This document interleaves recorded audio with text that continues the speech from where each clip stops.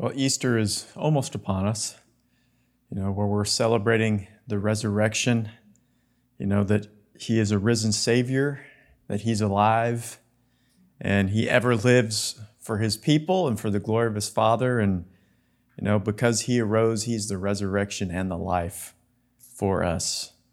And, that's how we long to know him. We want to know his resurrection power. In fact, those of us who believe are all going to experience it. Right? We hope a touch in this life, but ultimately it's in the life to come because we will be resurrected to be with him. And I wanted to consider just this morning a prophecy that was quickened to me, and it had to do with an element of the power of God. I'm going to relate it to this, the concept of resurrection power, but the power of God coming upon his people. We need his power. We need his power to accomplish his will in our lives, to hit the mark. We need his power to be a light to this dark world. His power is everything to us so that we can overcome and walk in his way. And one aspect of his power that was really quickened was one that we see in the very beginning of the church. As the disciples were in the upper room, they experienced an aspect of the power of God I just want to bring out this morning. And that was the power of the wind. You see, it talks about how the disciples, when they were gathered, they experienced the Holy Spirit, and he manifested himself as a wind. And I just want to consider that this morning. And we can read that in Acts chapter 2, verses 1 through 2. And it says, as Pentecost was fully come, they were all with one accord in one place, just in that upper room.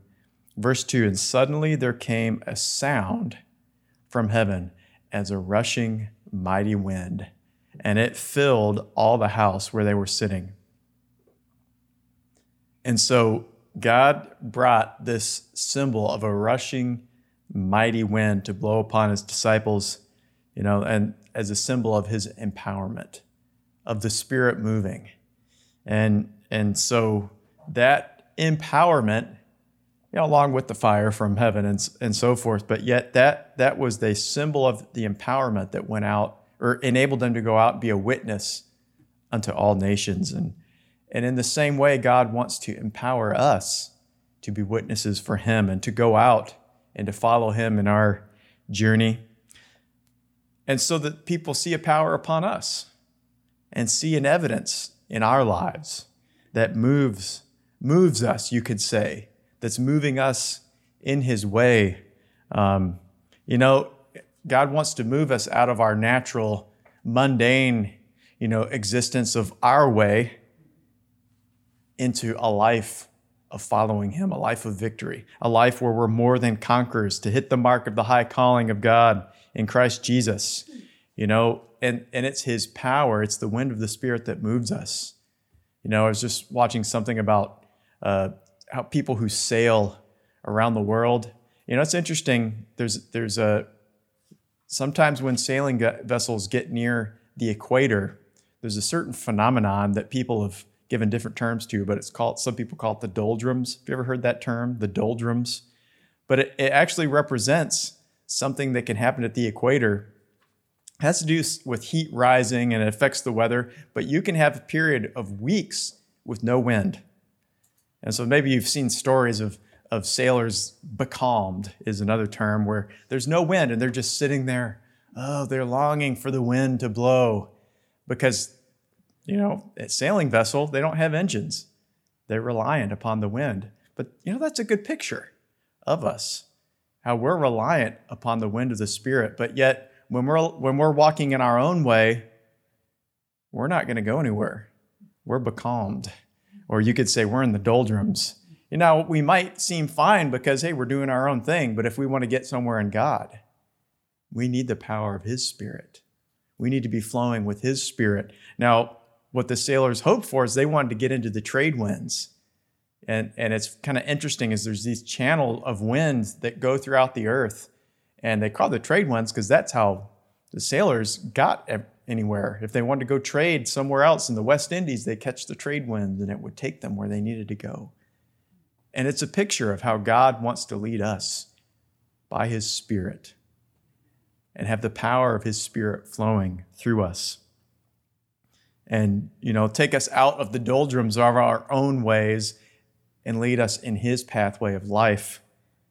And so one picture of that is the wind of the Spirit of God moving in our lives. Now, something else we can consider about the wind of the Spirit is, it speaks of the power to move us in God's way, but, it also speaks of a power to destroy and remove what is not pleasing to him. Now, I wanted to look at this in Daniel chapter 2 and verse 34.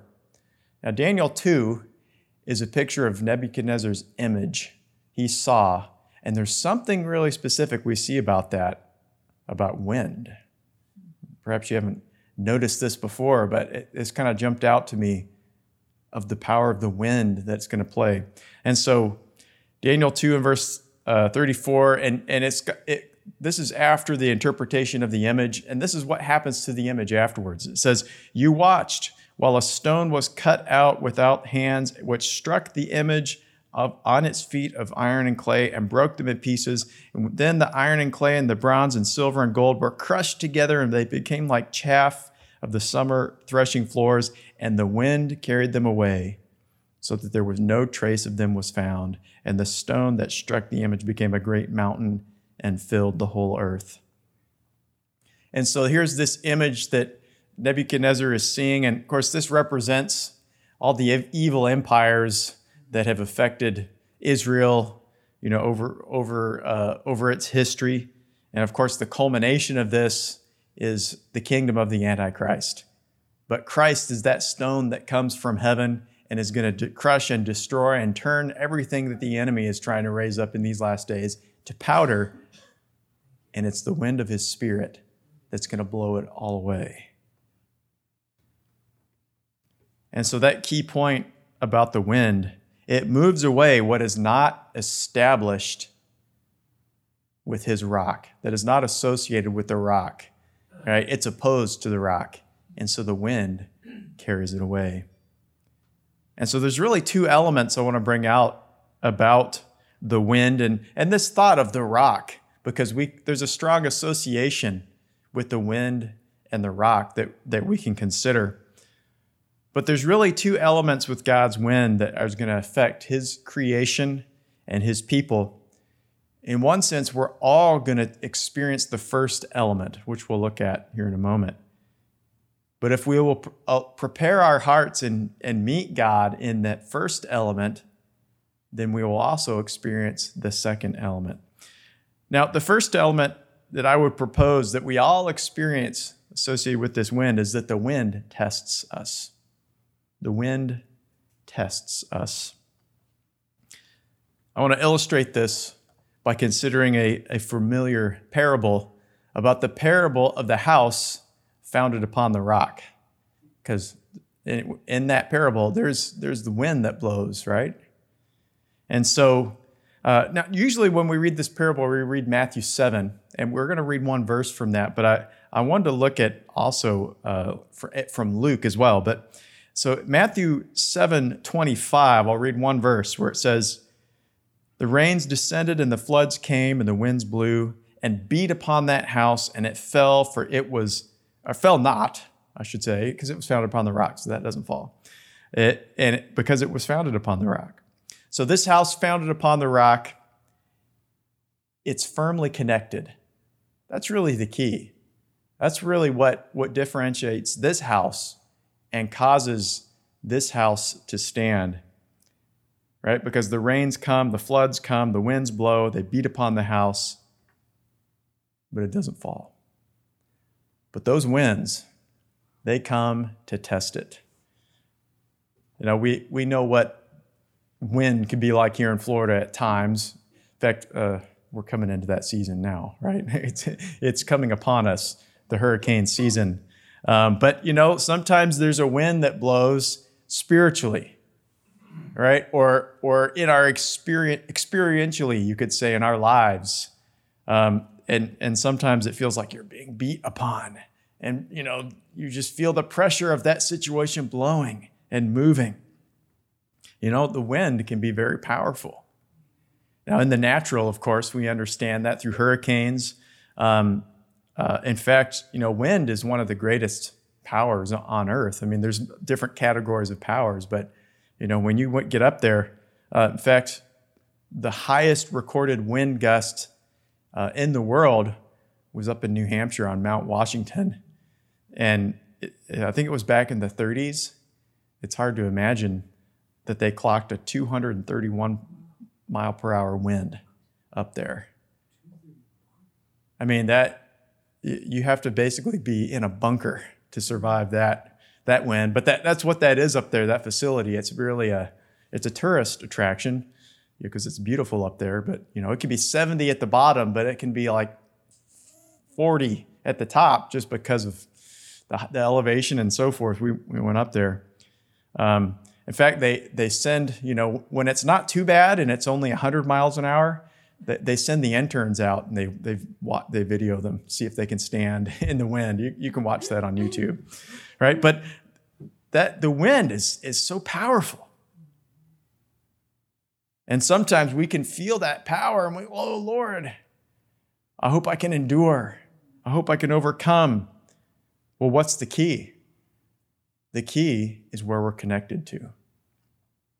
And so let's read this parable in Luke, Gospel of Luke, chapter 6 and verse 46. And it says, why do you call me Lord and don't do the things which I say? Whoever comes to me and hears my sayings and does them, I'll tell you what he's like. He is like a man or woman, we could imply that, who built a house and he dug deep. He established a strong connection and he laid that foundation upon the rock. And when the flood arose and the stream beat vehemently upon that house, it could not shake it, for it was founded upon a rock. And so there's that distinct thing that we can see here is he dug deep and established a connection to the rock. All right, it was, you could say, the engineer might say it was a mechanical connection. So that it wasn't just sitting on the rock, it was connected to the rock. It wasn't just next to it or just happened to be built upon it. It was connected. And of course, we can actually consider the next person that Jesus is bringing out. So there's one who's founded upon the rock, and in verse 49, it says, "But he that hears and does not is like a man without foundation. He built a house upon the earth, against which the stream did beat vehemently, and immediately it fell, and the ruin of that house was great."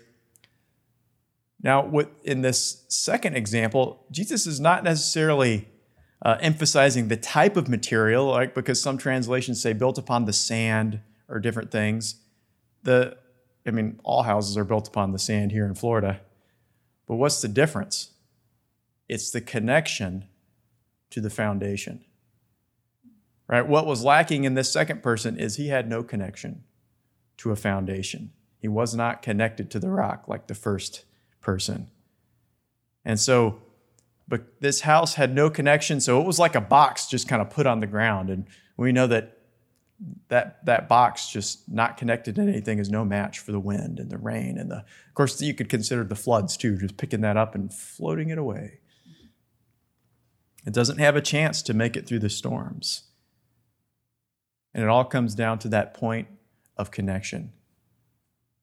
And if we're in the spiritual, as we're looking to this in the kingdom of God, really the only foundation strong enough to cause us to endure every storm of life is Jesus, is being founded and connected to Jesus with that strong connection. And that will cause us to endure into eternity while everything else is blown away. And, so Jesus is talking about the points of connection. And of course, the main one he says is, whoever hears my words and does them, that person will be connected to the rock. Now, I would propose there's different variations of that we can understand. Maybe, and I would propose 3 areas of connection we have to regard in this concept of his word. Well, first off, as we were actually looking looking at in our Bible study, we were talking about true faith and the difference between the logos, and that Greek word logos is the written word, right? And so there's that first aspect. We have to be connected and founded upon the written word, and that our lives are aligned with the cornerstone as we see Christ described in his word, in his law, that we love his law and our lives are aligned with it. And so there's the first aspect of his word. But then the second aspect is the rhema, which is the living word. And in the Bible study, we looked at that thought of illumination, that the Holy Spirit, he shines a light on his written word and illuminates it to us, and it is alive. And because it's alive, it's speaking to us for our situation that we're facing now. And he awakens our hearts to what matters now, and he gives us divine direction and guidance, right? Because how do we know which of the 31,102 verses apply to our situation today? It's hard to know without the illumination of the Holy Spirit. So we need the rhema, right? And so there's that second aspect. We have to be connected to the rhema word and being led by the Spirit of God to speak to us. And then the third aspect, when sometimes we're still unsure, it's hard for us to get a sense of, Lord, what are you speaking to me? And what's the direction and the way I should go? And how should I be connected to you in this situation? Well, sometimes we need to go to spiritual authority, to hear from God, and to make sure and to confirm we are connected to the rock. And of course, the rock, it's kind of funny because here Jesus is describing the rock as something immovable, right? It's a foundation that a house is built upon, but yet he's also the Lamb who leads us. And so in one sense, our connection is moving because Christ is moving. And we have to be following the Lamb wherever he leads us. And so we're like, Lord, where are you leading me? How can I stay connected to you? Show me the path of life, because our pathway is to always be progressing, as it grows brighter and brighter unto the perfect day. And so really we need to walk in all 3 elements in order to have that firm foundation and connection to Christ. And so we don't want to risk a weak connection in our lives with Christ. On a building or even say a bridge, sometimes you can have these connections and it looks like, especially when you're looking at a bridge, we were just watching a documentary on a bridge the other day, and it can have all these connections and it looks so strong. But sometimes in the olden days, they didn't realize the importance of building with a single point of failure. And they talked about the difference today is they designed buildings and especially bridges so that if one piece breaks, other pieces are there to make up the difference. Whereas some of the stuff, some of the bridges that fail, one piece breaks, and if that piece breaks, the whole bridge goes.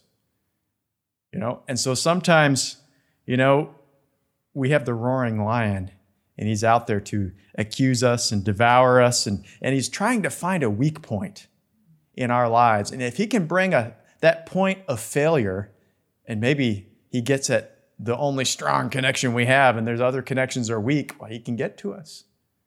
That's where we have to make sure all of our points of connection are strong with Christ, that we're founded upon the rock of his word. And maybe the different words he's told us to do, that we make sure we're following those so that our connection is strong, that there's no cracks in our connections, in those pillars of support of his word. The spirit of this age is ready and willing to blow upon us. And here's another form of the wind that we could talk about. There's the wind of doctrine, as Paul brought out. Right? He's trying to warn his church that there's other winds that will test us to see, are we founded upon the rock? And to see if we'll be moved. And it seems like those winds are picking up, aren't they? Doesn't it seem like it's getting windy out there with just craziness? But outside of the church, but really I'm not as worried about the craziness outside of the church. It's inside of the church too. When the wind is blowing to test who will stand firm to God and his ways. All right, so there's the wind of doctrine, or there's the wind of deception, right? That's trying to deceive, right? Because wisdom and knowledge are a part of our foundation. Wisdom is crying out, trying to show us the right way to go, to be founded upon the rock. She's standing on the street corners crying out to those who are simple or unlearned and say, let them come and hear me and follow what I'm saying. And so if our knowledge or spiritual discernment is not strong, then we risk becoming disconnected with the rock because something else sounds really appealing. Something Sarah shared with me a while ago was that she was quickened with, and I was too, was this thought of flattery, because we see that in the last days as something that is going to arise. The man of sin, it talks about how he will deceive many with flattery. Actually, it mentions that 3 times in the book of Daniel. And it's not just that man of sin, the Antichrist, that we need to worry about, but it's the spirit of Antichrist. Because, of course, the world would like to affirm everyone, you're the best. You're good just how you are. You don't need to change, right? You deserve to be recognized. You don't deserve to go through that situation. We just appreciate you for who you are. You just trust in your own heart. That one always gets to me, And there's many other lies of the enemy. And then, Daniel 11:32, it says, such as do wickedly against the covenant, he shall corrupt by flatteries. And really what flattery is just telling you what you want to hear. The sad thing is that there's a part of every person that there's stuff we want to hear, and that makes us feel good. But here's the question. Will those things keep us connected to the rock, or will they not? A lot of times what we want to hear is not necessarily what keeps us connected to the rock, because we don't want to hear that we need to change and, we need to repent in this area, or we need to meet God and we need to overcome this and so forth. And we need to endure that hard situation. But the Word of God and His Spirit will keep us connected to the rock. But we have to be aware of that other wind out there that's there to test us. It's there to see if we can be moved out of the way. One of those strong spirits is the spirit of deception and flattery. But those who have a strong foundation, they will not be moved. In fact, I didn't finish this verse, right? Verse 32, right? There's a spirit of flattery, the spirit of Antichrist in the world. But the people that do know their God, now what's the implication based on what we've already read? It's the people who know Him, and if they know Him, they're connected. The people who are connected to the rock shall be strong and do exploits. That's where we need Scripture to interpret Scripture. That kind of gives us a whole new, I need to be connected to the rock. Because when I have those mechanical, strong, firm connections to the rock of Christ, we will be strong ourselves and we will do exploits. Even when other people are getting blown away because they don't have that connection.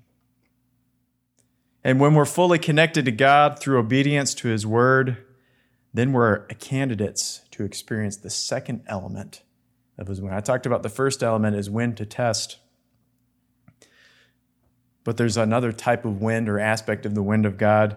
You know, when Israel faced an impassable obstacle of the Red Sea, you know, the Lord told Moses, I'm going to fight for you. You just hold your peace. And in Exodus 14:21, it says, Moses stretched out his hand over the sea, and the Lord caused the sea to go back by a strong east wind.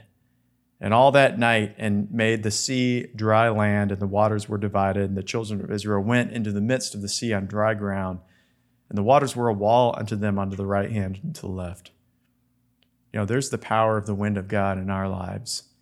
Maybe we have a huge obstacle, but if we're connected to the rock, he can cause his wind to blow, and it's not going to affect us because we're connected to him, but it'll blow what's opposing us out of the way, and we just walk right through it on dry ground.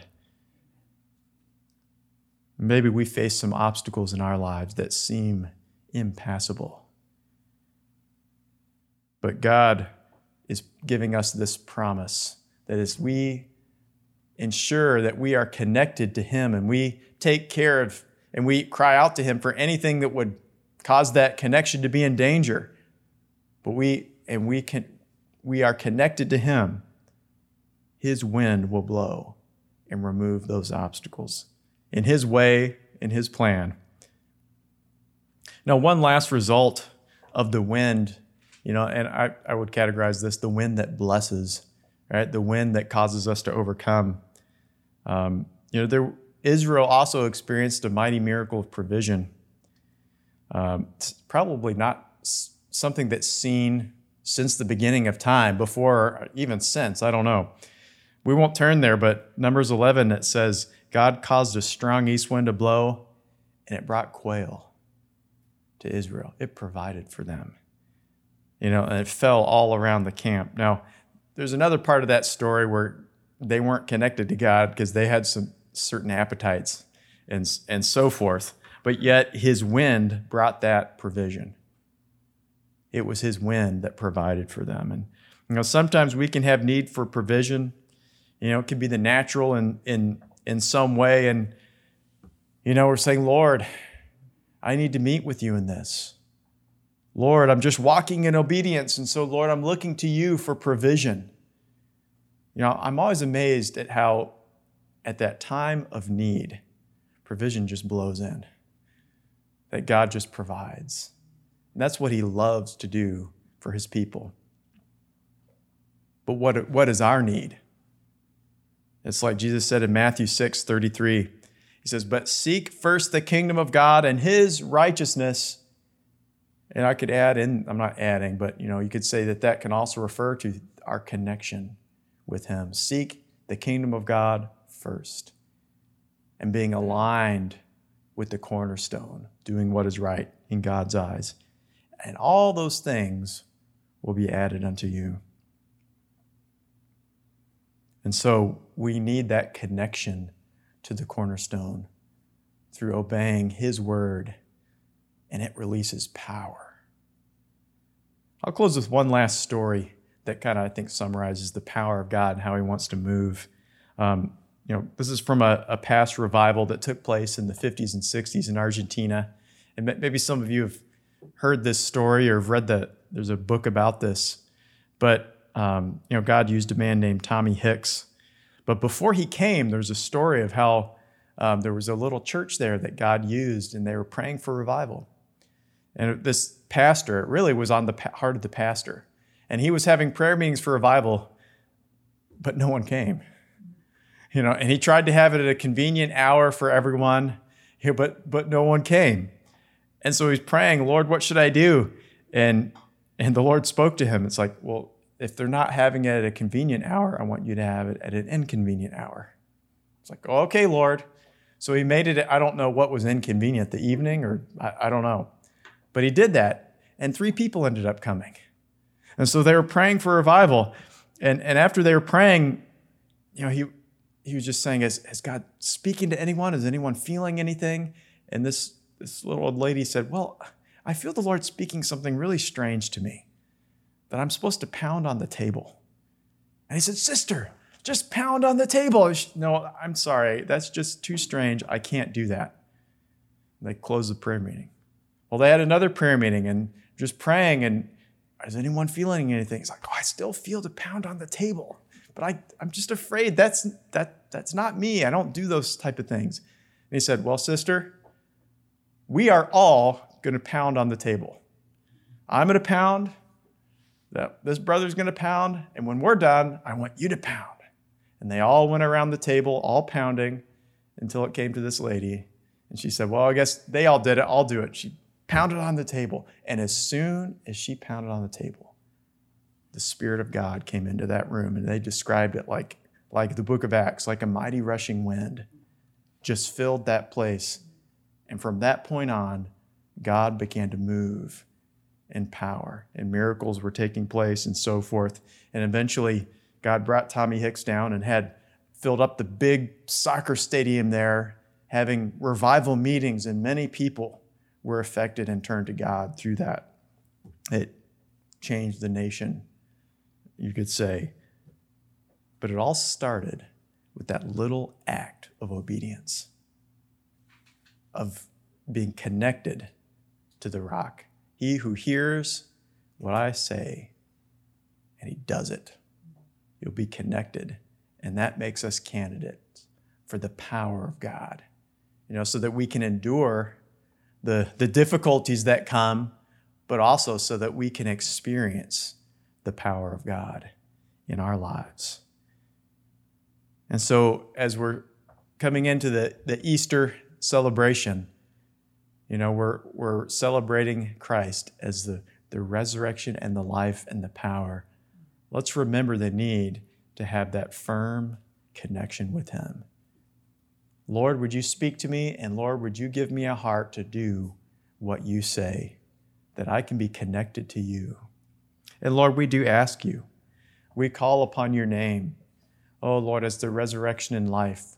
Lord, we pray that you would give us, Lord, a heart to be fully and firmly connected to the rock. Lord, just come and bring a fresh cleansing. Lord, bring a fresh working in our lives. Lord, if there's any weakness in any area of our connections, Lord, we invite you to come in by your Spirit, that you would do a fresh work, a new work in our midst.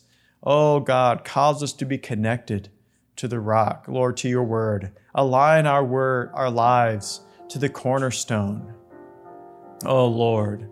Lord, would you cause fresh illumination, Lord, by your Spirit, that you would speak your rhema words to us and illuminate your words, that we could see the way we should go. And Lord, cause us to be, Lord, men and women under authority, and not just of people, but Lord, under the authority of your Spirit, to be led by you. Cause us to be firmly established. Lord, help us to endure the winds that we see in this life, that, Lord, we could experience your power flowing in us and through us, we pray in Jesus' precious name. Amen. Amen. God bless you.